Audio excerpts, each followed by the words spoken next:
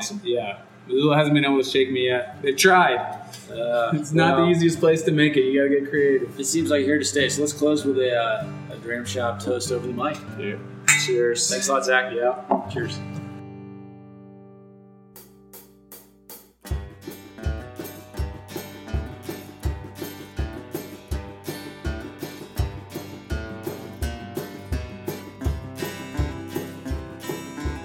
Hello and welcome to A New Angle.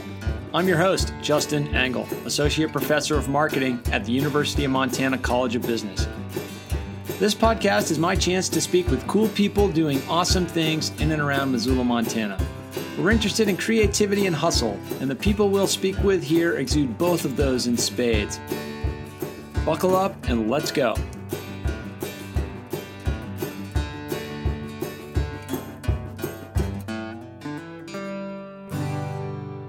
All right, welcome back to A New Angle. Thanks for tuning in today. Today's interview was fun. It was an on-location interview with Zach Millar, the owner and founder of the Dram Shop. And you'd have to be living under a rock if you hadn't heard of the Dram Shop. Those guys have been just killing it here in Missoula. I go in there, and it's a great place to go for meetings, for a place to unwind with friends, to catch up, rendezvous. The only challenge is just finding a place to sit. Anyway, the Dram Shop has its third anniversary coming up on Saturday, April 7th. And it's going to be a fun event going on from noon to midnight, $2 IPAs all day long, music from 9 to midnight, and food from Big Thai Country from 3 to 9. They're also going to be doing giveaways all day long. So check out the anniversary party at the Dram on Saturday, April 7th. All right, and so in the spirit of giveaways, we're going to do our first giveaway here on the podcast. Dram Shop has generously stepped up with the donation of a growler and a gift card to the podcast. And so what we're going to do is for the first 100 of you who rate, review, and share the podcast will be entered into a drawing, and we're going to draw names for these two gifts. And those names will be announced on the podcast April 13th.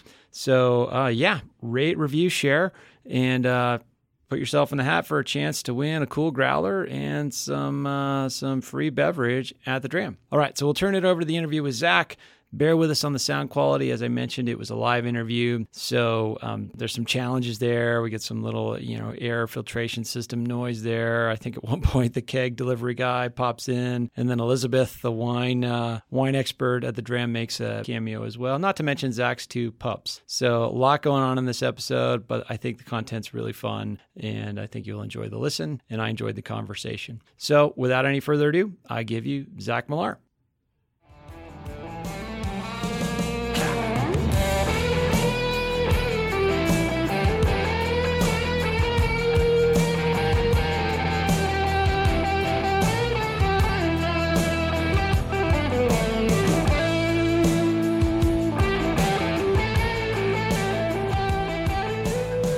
So we're here with Zach Millar, owner and founder of the Dram Shop. Zach, thanks for coming on the podcast. You bet. Glad to be here. Yeah, we're also here with Lily and Leroy, the two, I don't know if we call them shop dogs or not, but they're currently here. We like to call them shop dogs, but they can't hang out as much as they used to. Yeah, there's probably something about health code or something. Something like that. Yeah. But anyway, they're here now. And this is, the pod is on location here. And I can't think of a better location than the Dram Shop, although at 10 o'clock, it's probably too early for a beer. However, Zach has generously poured us a couple of kombuchas, so thank you very much. Yeah, absolutely. Good way to start the day. Yeah, so the Dram Shop has kind of become the place in town, at least as far as, my circle of friends go. And it's kind of a neat story. I'd like Zach to tell it more than I would, but maybe start off with how this idea came to be and why Missoula, why now? Well, why sure.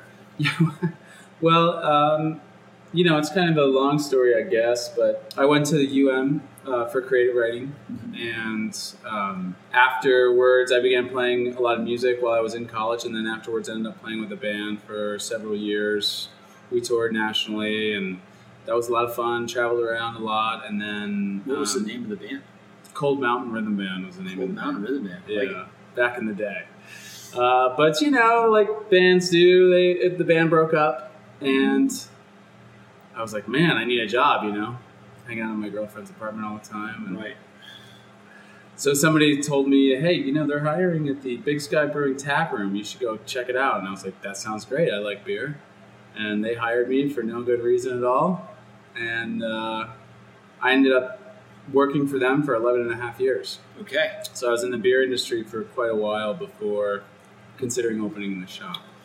Yeah, what better place to learn about beer industry, but also the microbrewing space than Big Sky? Yeah, absolutely. They're a great company, and I learned a ton while I was there, obviously. Starting out pouring beers in the tap room, I did numerous different jobs there. So I got to learn a lot about the whole brewing process and the process of running a business like that. And then spent the last probably 6 or 7 years as distribution coordinator. Okay. So working with distributors, I think we were in 26 states. So working with distributors all over, taking care of their orders and production forecasting and that kind of stuff. Now, when you started at Big Sky, were they distributing across state lines at that point already? Yeah, they were. Although the time I was there, I would guess when I first started working there, we were probably in like 6 or 8 states. Right. And then we would gradually open up new states. We'd try to pick off a couple a year, 2, 3, something like that. That's and I don't know the legal and regulatory ramifications, but it sounds like there's like a threshold you have to cross producing beer in the state of Montana before you can distribute across state lines. Is that right? Well, there's no legal threshold, but business-wise there is. Okay. Last year they changed some of the rules regarding brewery on-premise sales, which means being able to sell pints in the tap room, which sort of changes the game. But up until that point, there was a production threshold of 10,000 barrels. Okay. Barrel is 32 gallons of beer, right? So if you're producing less than that, you're able to operate as a tap room that sells 3 pints per day, 48 ounces. Some places do 4 12-ounce. Some places do 3 16-ounce. Sure. So that's a lot of revenue, right? Annually for a small brewery. It's basically it's a lot of cash coming in. Right. And so once you get past that 10,000 barrel mark, you couldn't do that business anymore. Then you're moving into wholesale only, right? So there's a growth problem because smaller breweries start out and they operate as a tap room and they sell maybe in the state of Montana, maybe a little bit somewhere else, staying underneath that cap of 10,000 barrels and also continuing to get the revenue from their taproom sales. Okay. Right. So for a lot of breweries to make the leap from under 10,000 barrels with the revenue from taproom sales to over 10,000 barrels and give up that revenue just didn't pencil, or people didn't want to take on the investment and make that huge leap to do it. So when I got to Big Sky, they were already over that threshold. Right. They're by far and away the biggest brewery in the state. So that wasn't an issue, but for smaller breweries who want to start distributing elsewhere, it's a major issue. Now they just raised that cap, I believe, from 10,000 barrels to 60,000 barrels in the last legislature. Yeah. So I forget the name of the number of the bill. So really, the only brewery that affected was Big Sky. I would assume they're already over that 60 or. They're still under 6. They're still under 60, and that's kind of why they put it, because those guys have been between 45 and 50,000 per year. Yeah, got it. For a few years now. So there's a little headroom for them there, right? But they changed their taproom setup and are able to sell pints now, and which is great because they can realize the same revenue that other breweries can. So there's other breweries in the state that already had workarounds by creating several different businesses, Kettle House, Red Lodge, I think Lewis and Clark. They split a tap room and a production facility, and then the tap room operates like we do with an on-premise license. Sure. And then the brewery operates just like under a brewery license. Yeah, so let's get to Dram. So you're at Big Sky 11 and a half years, I think you said. Yeah. And was Dram next, or what was that? Yeah, it was for me. I was ready for something new. I was there for quite a while, and I was ready for a new adventure and to take some risks. And was seeing some businesses similar to the shop on the West Coast and Ben and lots of other places they're starting to pop up. And I thought, what a great idea. Here's a place where you can go not only try a bunch of different beers and whatnot, but you can take whatever you want home with you. Sure. So, so we decided to give it a shot. And as I got down the road in the planning process, I realized that Montana state laws are different than state laws elsewhere where I'd seen similar businesses. Okay. So we had to sort of mold and form our business plan to fit with the Montana state laws. So you initially modeled this after a couple places you visited, you'd seen some best practices, got the idea, and so then you got to adapt to local law, local conditions. And at some point you engaged with the folks over at the Blackstone Launchpad to maybe help with this idea. So for listeners that don't know, Blackstone Launchpad is basically a team on campus that helps entrepreneurs bring ideas to life, whatever stage of the process they're in. Yeah. So what stage did you engage? I've been working on the business plan for a while.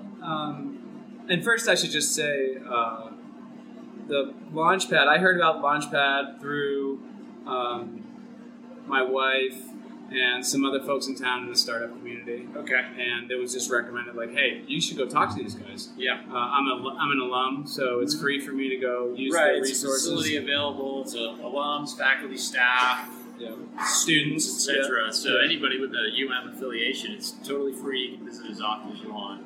Yeah, absolutely.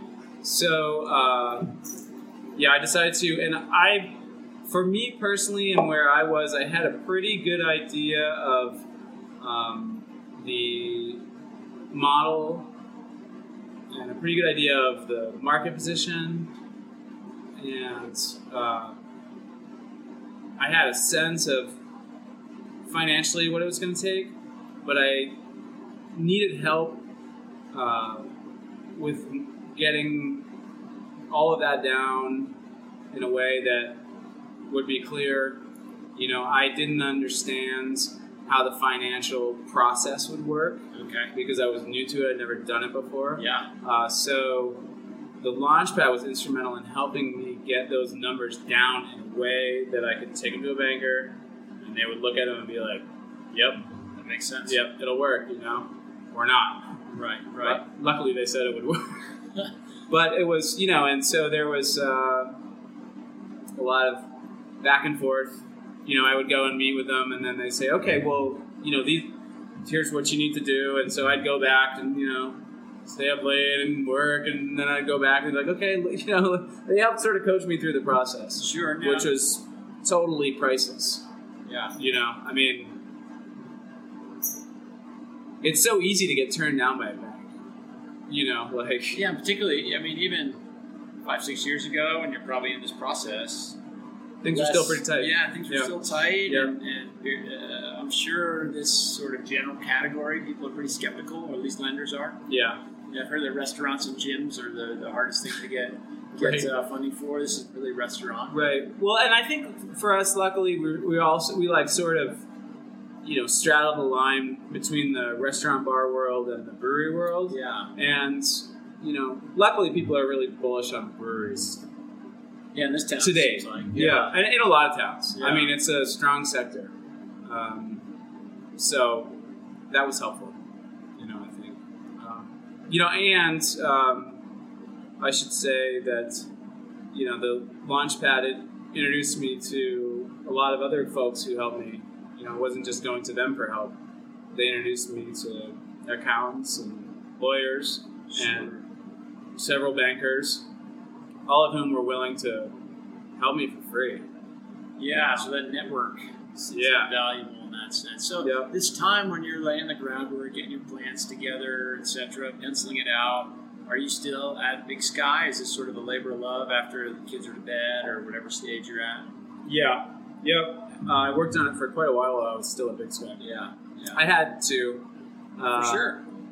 I got to pay the bills. Absolutely. Absolutely. So, and then whenever we finally had our license ready to go and our finances ready and our lease ready, then I finally was able to quit and focus on this. And I think I had about it was just between 6 and 8 months. Okay. Before we opened. Yeah. Where this was all I was doing was getting going on this. All day, every day. And then some. Yeah, I'm sure. Yeah. And so, can you talk a little bit about the process of getting the license here in Montana? Yeah. 'Cause from what I've heard, it's a little bit of horse trading and everything else. Yeah, it's a little bit Wild West. Yeah. Still, the simplest way to explain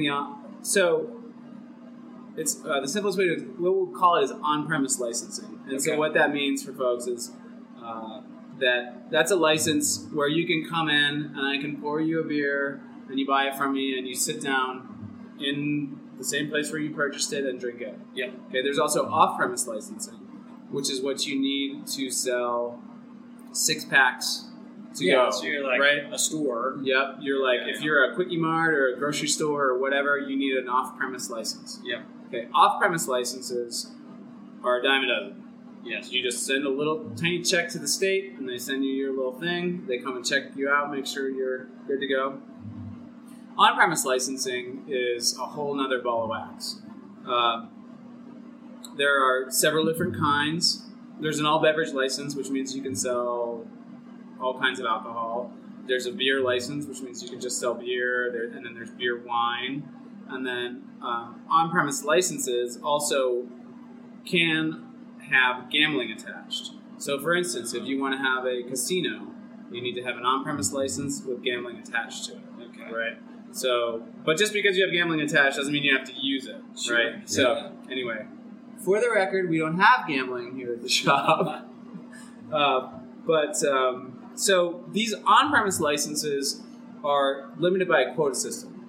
So there are only so many available, and they are quoted out by jurisdiction, right? So by cities and by counties. Okay. So, for instance, for the city of Missoula, plus a 7-mile bubble outside of city limits, there are only so many on-premise beer wine licenses available. Okay, Is that an That's what we expanding have. number, or is that just fixed? So Perpetuity? it's fixed, except every 4 years when they do the census, they can take licenses that are being unused in communities that are shrinking and move them to communities that are growing. And Sure. on occasion, if there's a lot of growth, they'll issue new licenses. Right? Sounds like gerrymandering of liquor licenses. Oh boy. And if they are issuing new licenses, they just changed this like 2 months ago, but if they are issuing new licenses in a jurisdiction, it's a lottery system. Okay. So you would put your name in the lottery. If they draw your name, you have to, you get the license for a very small percentage of what it costs on the open market. You have to use it like within a year or something. Okay. But it's basically, you're literally winning the lottery because they're expensive. Right? So if you don't win the lottery and you want to open a business like this or like a normal bar or whatever, you need to find a license that is for sale on the open market. Okay. You need to go negotiate with the person who's selling it on terms, right? And then you purchase it. It's much like a real estate transaction. Yeah. There are not that many available. They're hard to find. In most situations, the person who's selling it has the lion's share of the negotiating power. It seems like there's probably brokers that. Yeah, I mean, people yes. in the middle. Yeah. Yeah. So, it's a difficult process. There are a lot of people who have ideas about ways to improve the system. Sure.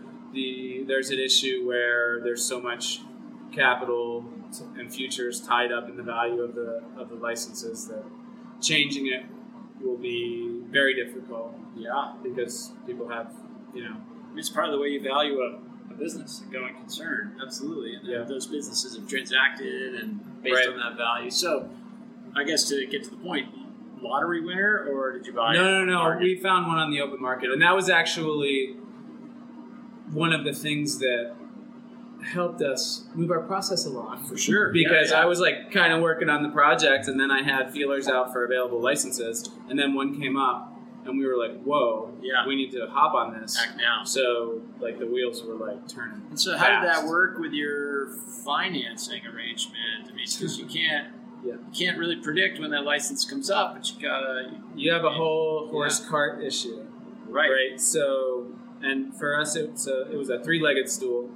I think, and as it would be for anybody who doesn't have a lot of capital, unrestricted capital available. Yeah. Because we had to, you can't purchase a license or present a buy-sell on a license without an associated property. So you need to either have a deed or you need to have a lease signed before you can. It's not a horse and cart problem. It's like a driver horse and cart problem. Well, yeah, and then so if you're a person who doesn't have a ton of like free capital, you also have to have your financing lined up. Okay. Right? So you have to have like financing lined up at the same time, the lease is lined up at the same time that the deal on the license is lined up. Sure. Right? And if you're like us, you get down where there's like a few weeks of squeak time and like you got to put up a bunch of money that you can't afford to lose. Wow. You know, and be like, hope this works. Not without stress. Yeah. I imagine. And it was fun. A couple little kids at home. Yeah. They were very helpful. Yeah. Wow. Yeah. But it came through. Yeah. We were able to pull it off. And then was it like a sprint to open at that point? Or, I mean, because the moment you walk into the Dram shop, you just can immediately tell this place was put together with great care and thought. Oh, thank you. Well, yeah. I mean, obviously, you come from an artistic background, so that's probably a big part of it. But the shop is beautiful. How did the timing work from the point you got the license to? I mean, we got to open soon to get revenue coming in the door. Right. So we had, a timeline. Yeah. One of the many, many spreadsheets. And I had built into our financing, that I could pay myself during that whole 6 or 8 month period. Yeah. But it was definitely go time. We were lucky enough to work with my brother-in-law, who's an architect on the design for the shop. Yep. Which was, it's as much him as anybody else, and his aesthetic and his ability to sort of parse out what it is you really want to do and what's going to work the best. So I can take very little credit for the way that the shop works, but it was great because we were able to work together in a collaborative way as a team to come out with what we feel like is a nice end. That we wanted a place that would be comfortable, but that would be clean, and we wanted a place where everybody would feel comfortable, not just certain people. Sure. And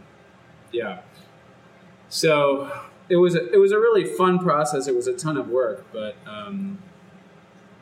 it's a creation process. That's like fun.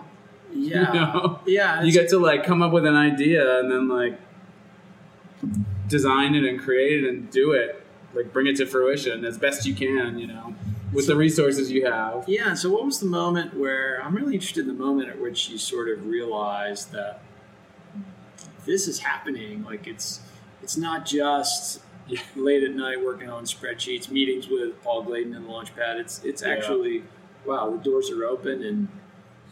Yeah, I mean, it kind of comes in stages, like the first one is like money starts moving around and you start signing documents, right? That's like, then you're like, this is happening whether I like it or not at this point. Or something is going to happen that is going to be big. Hopefully it's like, what we intend. And yeah, that was like, okay, time to really work harder than we've been working, and get after it as best we can. And then, everything from that point forward has just been, I don't know, it's been fun. Yeah, execution. Execution, yeah. You guys do that well. Yeah. One of the things about that execution piece that I'm interested in is you kind of occupy this unique space as both a collaborator with not only all of the great breweries in and around Missoula, beyond, I guess, but also a competitor in the sense that a lot of these places have their own tasting rooms and such. And so how do you view that relationship role with regard to those other entities? Yeah, it's on the face of it, you'd think it would be kind of fraught or complicated. Yeah. Because, we are in direct competition, so to speak. And, we're also customers of local breweries. Yeah. Important customer, yes. Yeah. And we're also, partners. Mm-hmm. We're a place for them to showcase their products. Probably, really important initial touch point for a lot of customers with either a brewery in general or one of their varieties. Right, absolutely. And actually, so that was one of the things, and I'll get back to that, but sure. I'd just like to interject. That was one of the things that I felt really excited about with this business, was just that the model is new and different and didn't exist in the marketplace before. So you kind of have a chance to define it and not make the rules for it, but like kind of navigate what it's going to be. And that's kind of fun because you don't have this same kind of constrictions that, like you said, all right, you're going to open a gym. Like, well, everybody knows, what a gym, and there are some different, now there are some different models for that sort of thing. But this one I felt like was pretty unique. So anyway, to get back to sort of the competition partnership thing,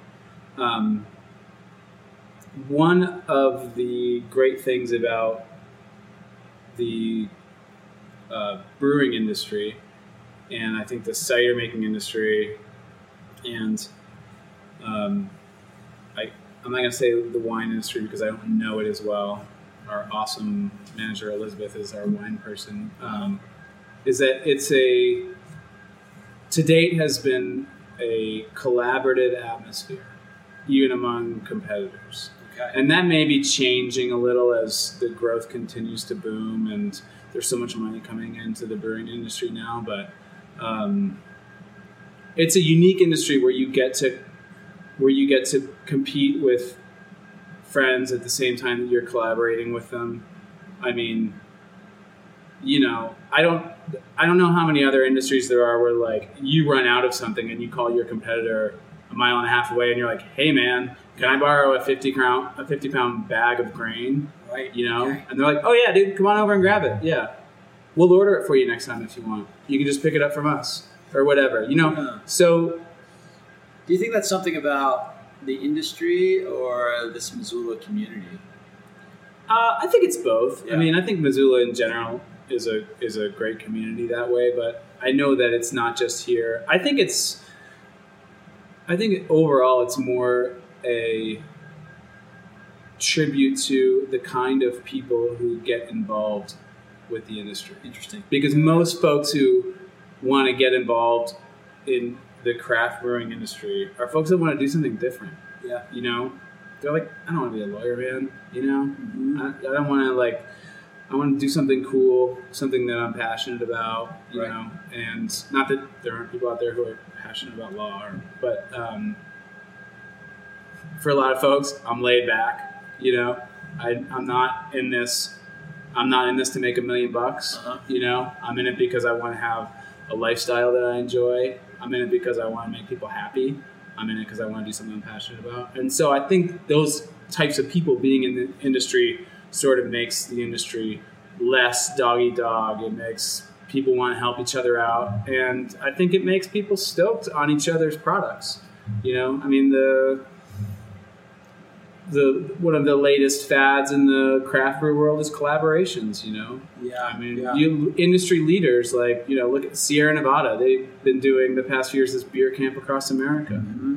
They invite brewers from all over the country to come to their place in Chico. They develop recipes together. They brew the beer. They put it out, and then they select the best ones. They put it out in a 12-pack, and sell it. And these are recipes, developed by there's 25 different breweries involved in that product. Yeah. You know what I mean? So I don't know as though like Mercedes is calling up Chevy and is like, hey man, like your guys' brake pads are sweet. You know, like maybe we should get together and like talk fuel injectors and like hang out. We should talk best practices with regard to airbags. Yours a little right. than ours. Yeah, so it's cool that way, and I worry a little that the competition will just get greater and greater, and it'll be harder to maintain that. You wonder if there's this inflection point. Like right now, maybe the industry is in this phase of the rising tide lifts all boats. Yes, and collaborative. Well, and that's one other thing I was going to say is that right now the industry at large has the benefit of not unbridled growth, but a lot of growth, which, like you said, lifts all boats. It does. It helps, and there's lots of headroom. The craft beer segment is still, I think, under 15% of the total beer market. So there's a lot of beer drinkers out there yet to be converted or whatever. I mean, this is just craft beer industry that I'm talking about, but we'll see how it changes. I think it's a little more dog eat dog on the national level. Okay. A lot more breweries are taking money. And with that comes responsibilities that you just lose control. So.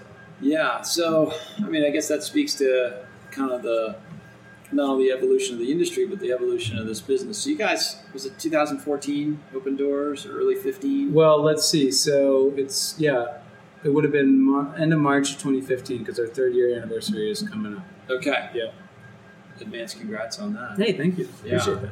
I mean, so it seems like, and I'm not suggesting that operating a small business is without stress. No way. But like, you walk in here on any given night and you think, these guys have arrived. Right. That's not to say that it's easy. I'm not trying to paint that picture, but from an outsider's perspective, it seems like you guys have struck a chord in this community, and things are generally going pretty well for the business. Yeah, they are generally going pretty well, and I feel really lucky for that. I mean, we've worked really hard, and we continue to work really hard. But it's actually one of the reasons why I jumped on this so hard when I felt like there was an opportunity, was because I just sensed that there was an opening for it. I've lived in Missoula. I've lived here. I moved here in '95. Right. So I've lived here for a long time. I feel like I know the town really well, and I just had a sense of like this will go. And so that sense of what's going on in the community, what's ripe, etc. I mean, now that you're a going concern, how do you work on your business in a way that, rather than in, you know what I mean? Like, how do you kind of, you come in here on a given night or watch trends or sort of think, okay, we got to try to emphasize this and de-emphasize that or change this. How do you sort of figure out what's working and what's not and where you want to change or keep things fresh? There's so much fine-tuning to be done. Yeah. I mean, it's surprising to me.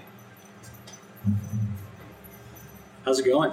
Hi. Oh, good. I didn't know if You're on tape. You're on tape. Say hello, Elizabeth. Hey. Hi, Elizabeth. Is Hi. Elizabeth, you are the wine, do we call you sommelier, or what's its official title? Well, you could call me the official wine nerd Wine nerd, that's pretty good. at the shop. Yeah. Wine events. It's official. These wine tastings, we got to come back to that. But We're just doing a little podcast interview. maybe this makes the edits, maybe it doesn't. Oh, I like it. Okay, cool. Say something neat, maybe I'll make the cut. I'm speechless for once in my life. Probably not what you want to be on a podcast. This sounds like it. Speechless. It's the one thing you have to do. Right. There's not a lot of things you have to I'll do work well. on that for my next impromptu. There you go. Like, Thanks. yeah. I forget what we were talking about now. As we're talking about sort of ongoing evolution, you can do what you do better. Oh, Right? You can sure, get better yeah. at doing what you do, but you can also think, okay, what's next? How do we change things? How do we keep it fresh? Right. You guys are always doing cool events and Yeah, and rolling out new ideas. there's lots of events that were obvious to me from the get-go. Yeah.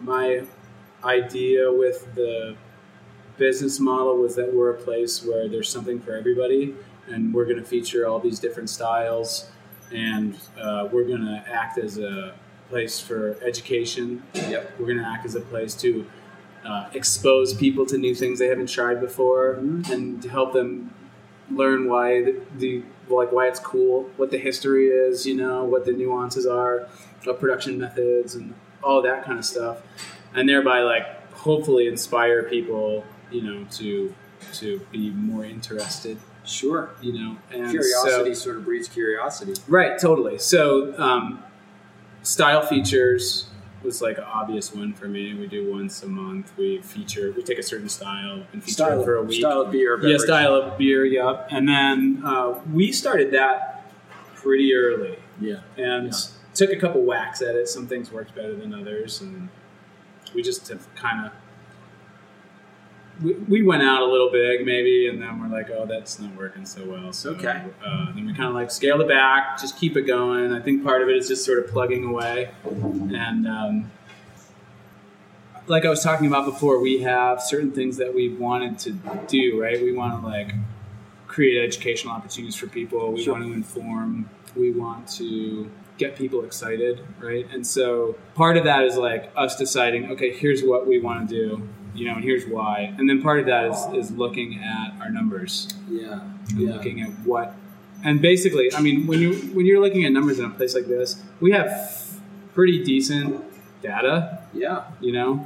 With our POS system.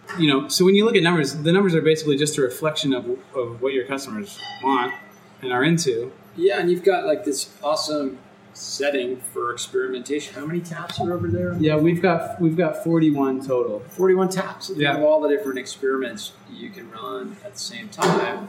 And that kind of leads me into something I'd also like to talk about. So how do you manage that data? And I know you've partnered with some of the programs at the College of Business, particularly the Masters of Science and Business Analytics classes. Yeah, with what is that partnership? John Chandler. Yeah, John Chandler, probably he's a regular customer here. We see him every now and again. I won't throw him under the bus completely. At least half the year when he's in town. That's right. That's been super cool. He's got his big data class, basically, I think is what we'd call it. And we give him back-end access to all of our sales data, and he separates his class into small teams, and they each will come up with 2 or 3 sort of big questions, and then he'll allow them to develop their own approach, and he'll kind of guide them. And then, at the end of the semester, they'll do a presentation for us. Sure. And it's super, because it's all the stuff that I would do if I had the time to do it. Right. And I don't. And I in my mind, I do. But the reality is that when you showed up today, I was fixing a sink. Exactly. Instead of nerding out on a spreadsheet. Yeah. So, so it's awesome. So we get all this great information, and then we can base our decisions on it. And, honestly, the majority of it, we already sort of know on a gut level, or on just taking a big picture look at the numbers. But then there's lots of surprises. Yeah, where are the surprises? What have you learned that's changed the way you do things, or that you didn't? One thing I would say is that events have been productive for us, in ways that like from just, the outside, it doesn't quite, it seems like, oh yeah, they're like fairly successful and people seem to enjoy them. But then when you compile the numbers, you're like, oh yeah, actually they're, worth the work because they're a lot of work to put on. A lot of them are. And, you do after hours wine tastings or special reserve events or all sorts of things. Yeah, we do all kinds of events and promotions a few nights a week. Yeah. And a lot of them are successful, and they're, because sometimes in the back of your mind you're like, oh my god, these events are so much work. They are. Are we really getting anything out of it? Right. Right. Are we? And it's easy to feel like maybe not. Maybe we're just like beating our head against the wall, and people would be just as happy to come in here and relax and have there be like, no big thing going on. And then you have be able to partner with awesome people who look at your numbers and they're like, oh man, like you're doing it. Like, and they're probably the events themselves are successful, but also the spillover effects. It's not just the effect of the event during that time period. And that's one thing I've always sort of preach that as like, even especially with our tastings and style features and educational stuff, is like, that's okay. We want to make money doing it, right? Obviously, but it's also about positioning, right? It's about defining who we are as a business and how we want to be perceived by people and how we think we can help long term. Yeah. You know, like maintain, and that goes back also to what I was saying about our model and about being unique and about how I was inspired to do this because I thought we could be unique. Like all of that stuff, like is the same idea, right? So we're gonna push this stuff even if it doesn't work, you know. Mm-hmm. Our first beer week, I think I spent $500 on custom glassware, and I had this whole like idea of like, okay, like it's gonna be the week, so like you come in and you like pay this big amount, and you like get the glass, and then you can like sample all the different examples of the same style with the glass, and the glass, the type of glassware matches the style of beer to enhance the flavors, and like nobody bought a glass, you know. And I was like, oh man, okay, all right, maybe next month we don't do the glassware, but we'll still do the, you know, we'll still do the beers. And so we've tweaked it around the edges, but we do get to occupy that unique space. Like, you know, we get to do collaborations on beers, like with local breweries.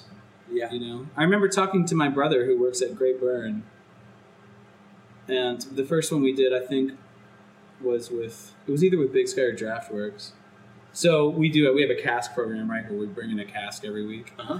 And we got a hold of him, and I was like, hey, how about we bring the team out there, we'll work on a recipe together, you can bring them into the brewery, show them around. You know, a lot of our employees have not spent time in a brew house or in a brewery cellar situation, so it's really cool for them. And then we collaborate on the beer, the adjuncts we're going to put in there, you know. Sure. And then we pour it here.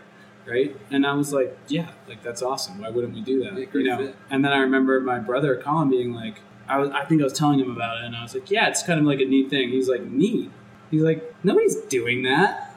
He's like, that's like a thing, man. Yeah, like nobody's ever done that before, really. I mean, at least around here, you know, or whatever. Sure. And I was like, oh yeah, you know, you're right. Like that's really cool. So like I was saying before, like we're customers, but we're also partners, but we're also competitors, but we're also, you know. I mean, you're just, like you said before, it's a project of passion, and I think that is you marry that with a creative spirit. Right. And it's a business that's constantly fresh and evolving. It's fun to watch. Yeah, and you know, we do get to rotate through so many things. There are so many products available, you know, that it's like always fresh. Yeah. You know, and we just put on a shrub from a new business in Missoula. Right. So what's a shrub? Tell us about that. A shrub is I'm kind of new to shrubs myself. They're like an old American vinegar-based fruit drink. Okay, so someplace in related to at least taste-wise, slightly to a kombucha style. Flavor profile is similar. Served on ice, is that right? Oh, here, I've just been delivered. We'll see how I did. This is the official definition. Elizabeth, the wine nerd, just delivered the official. Yeah, she's now also the shrub nerd. Is that sign sit right next to the tap? So I put it up there so that our employees, who are maybe even as familiar with me, wouldn't know what to say when somebody asks them a tough question. You know, what is a shrub? Hard-hitting journalism. Get me a shrubbery. Sorry. Shrubs are old-fashioned fruit-based drinking vinegars. Okay. All right, so you know these ones are raw fruit, raw honey, apple cider vinegar, and water. Now the company is called Shivlight, and he just started up. He does like bottled concentrates, so you can mix them up at home with sparkling water. Okay. A lot of people use them for cocktails. Yep. And then he gets us like a pre-mixed. Sure. It's non-alcoholic.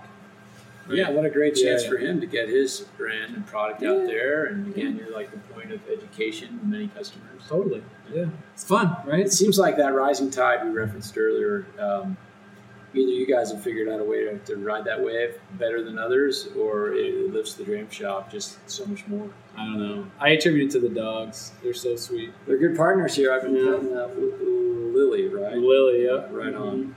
So, Zach, I mean, we could go on and on. There's so much cool about your business and what you guys do, and I really appreciate the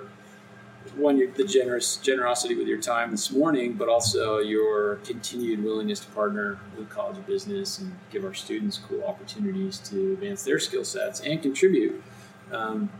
As we close, there's a question I try to ask folks who come on the podcast, and that is, why Missoula?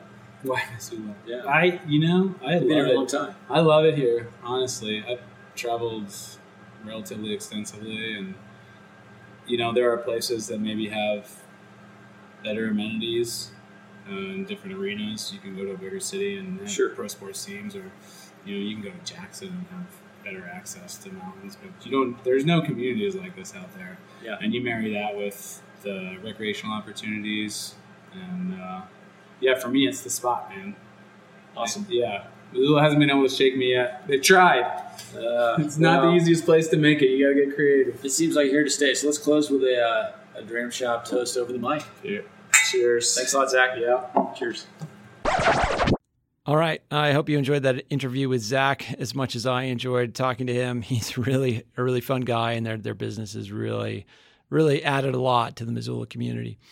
Coming up next week, we have a group of students who are the founding members of Switchback Records. Switchback Records is a student-run record label here at the University of Montana College of Business.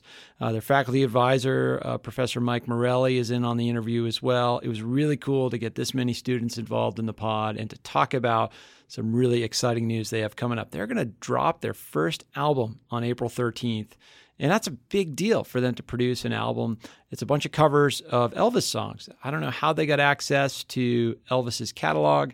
Actually, that's a cool part of the story we'll be telling next week on the podcast. So hope to see you then. Thanks for listening to A New Angle. We really appreciate it. Remember that A New Angle was brought to you by CED, Consolidated Electrical Distributors. They're our first sponsor, and we can't thank them enough. CED is one of the largest electrical wholesale supply companies in the country with nearly 600 locations nationwide. CED is a privately owned business-to-business company that distributes just about every piece of equipment you need to keep your lights on, your energy flowing, and your lifestyle comfortable. CED is also an important employer in our community, and they have a keen interest in University of Montana graduates. To explore career opportunities, check out www.cedcareers.com. Moving forward, if you have any suggestions for guests, cool people doing awesome things, please let us know. And if you enjoy this podcast, there are several ways you can support it. First, rate us on iTunes. Ratings help others find the show. Second, write a review. The more reviews we get, and hopefully positive ones, the more we can grow. And third, please just tell your friends about it. In addition, you can also support A New Angle financially. For information on sponsorship opportunities, please visit our website, www.business.umt.edu/anewangle. There you will also find a link to support the pod. Before we go, I'd like to thank a few folks for making this project happen. First, my colleagues at the College of Business for supporting this endeavor. In particular, Professor Josh Herbold for writing and recording original music for the show. We also have music provided by Switchback Records, a student-run record label here at the college. I'd also like to thank Elizabeth Willey, recent graduate Michelle DeFluke, and the entire comms team here at the College of Business. And finally, thanks to my producer, Stefan Borsum. As we close, if you have any suggestions, comments, questions, insults, whatever, please email me at anewangle@umontana.edu. Help us spread the word, and be sure to use the hashtag #AnewAngle when you do. Thanks a lot, and see you next time.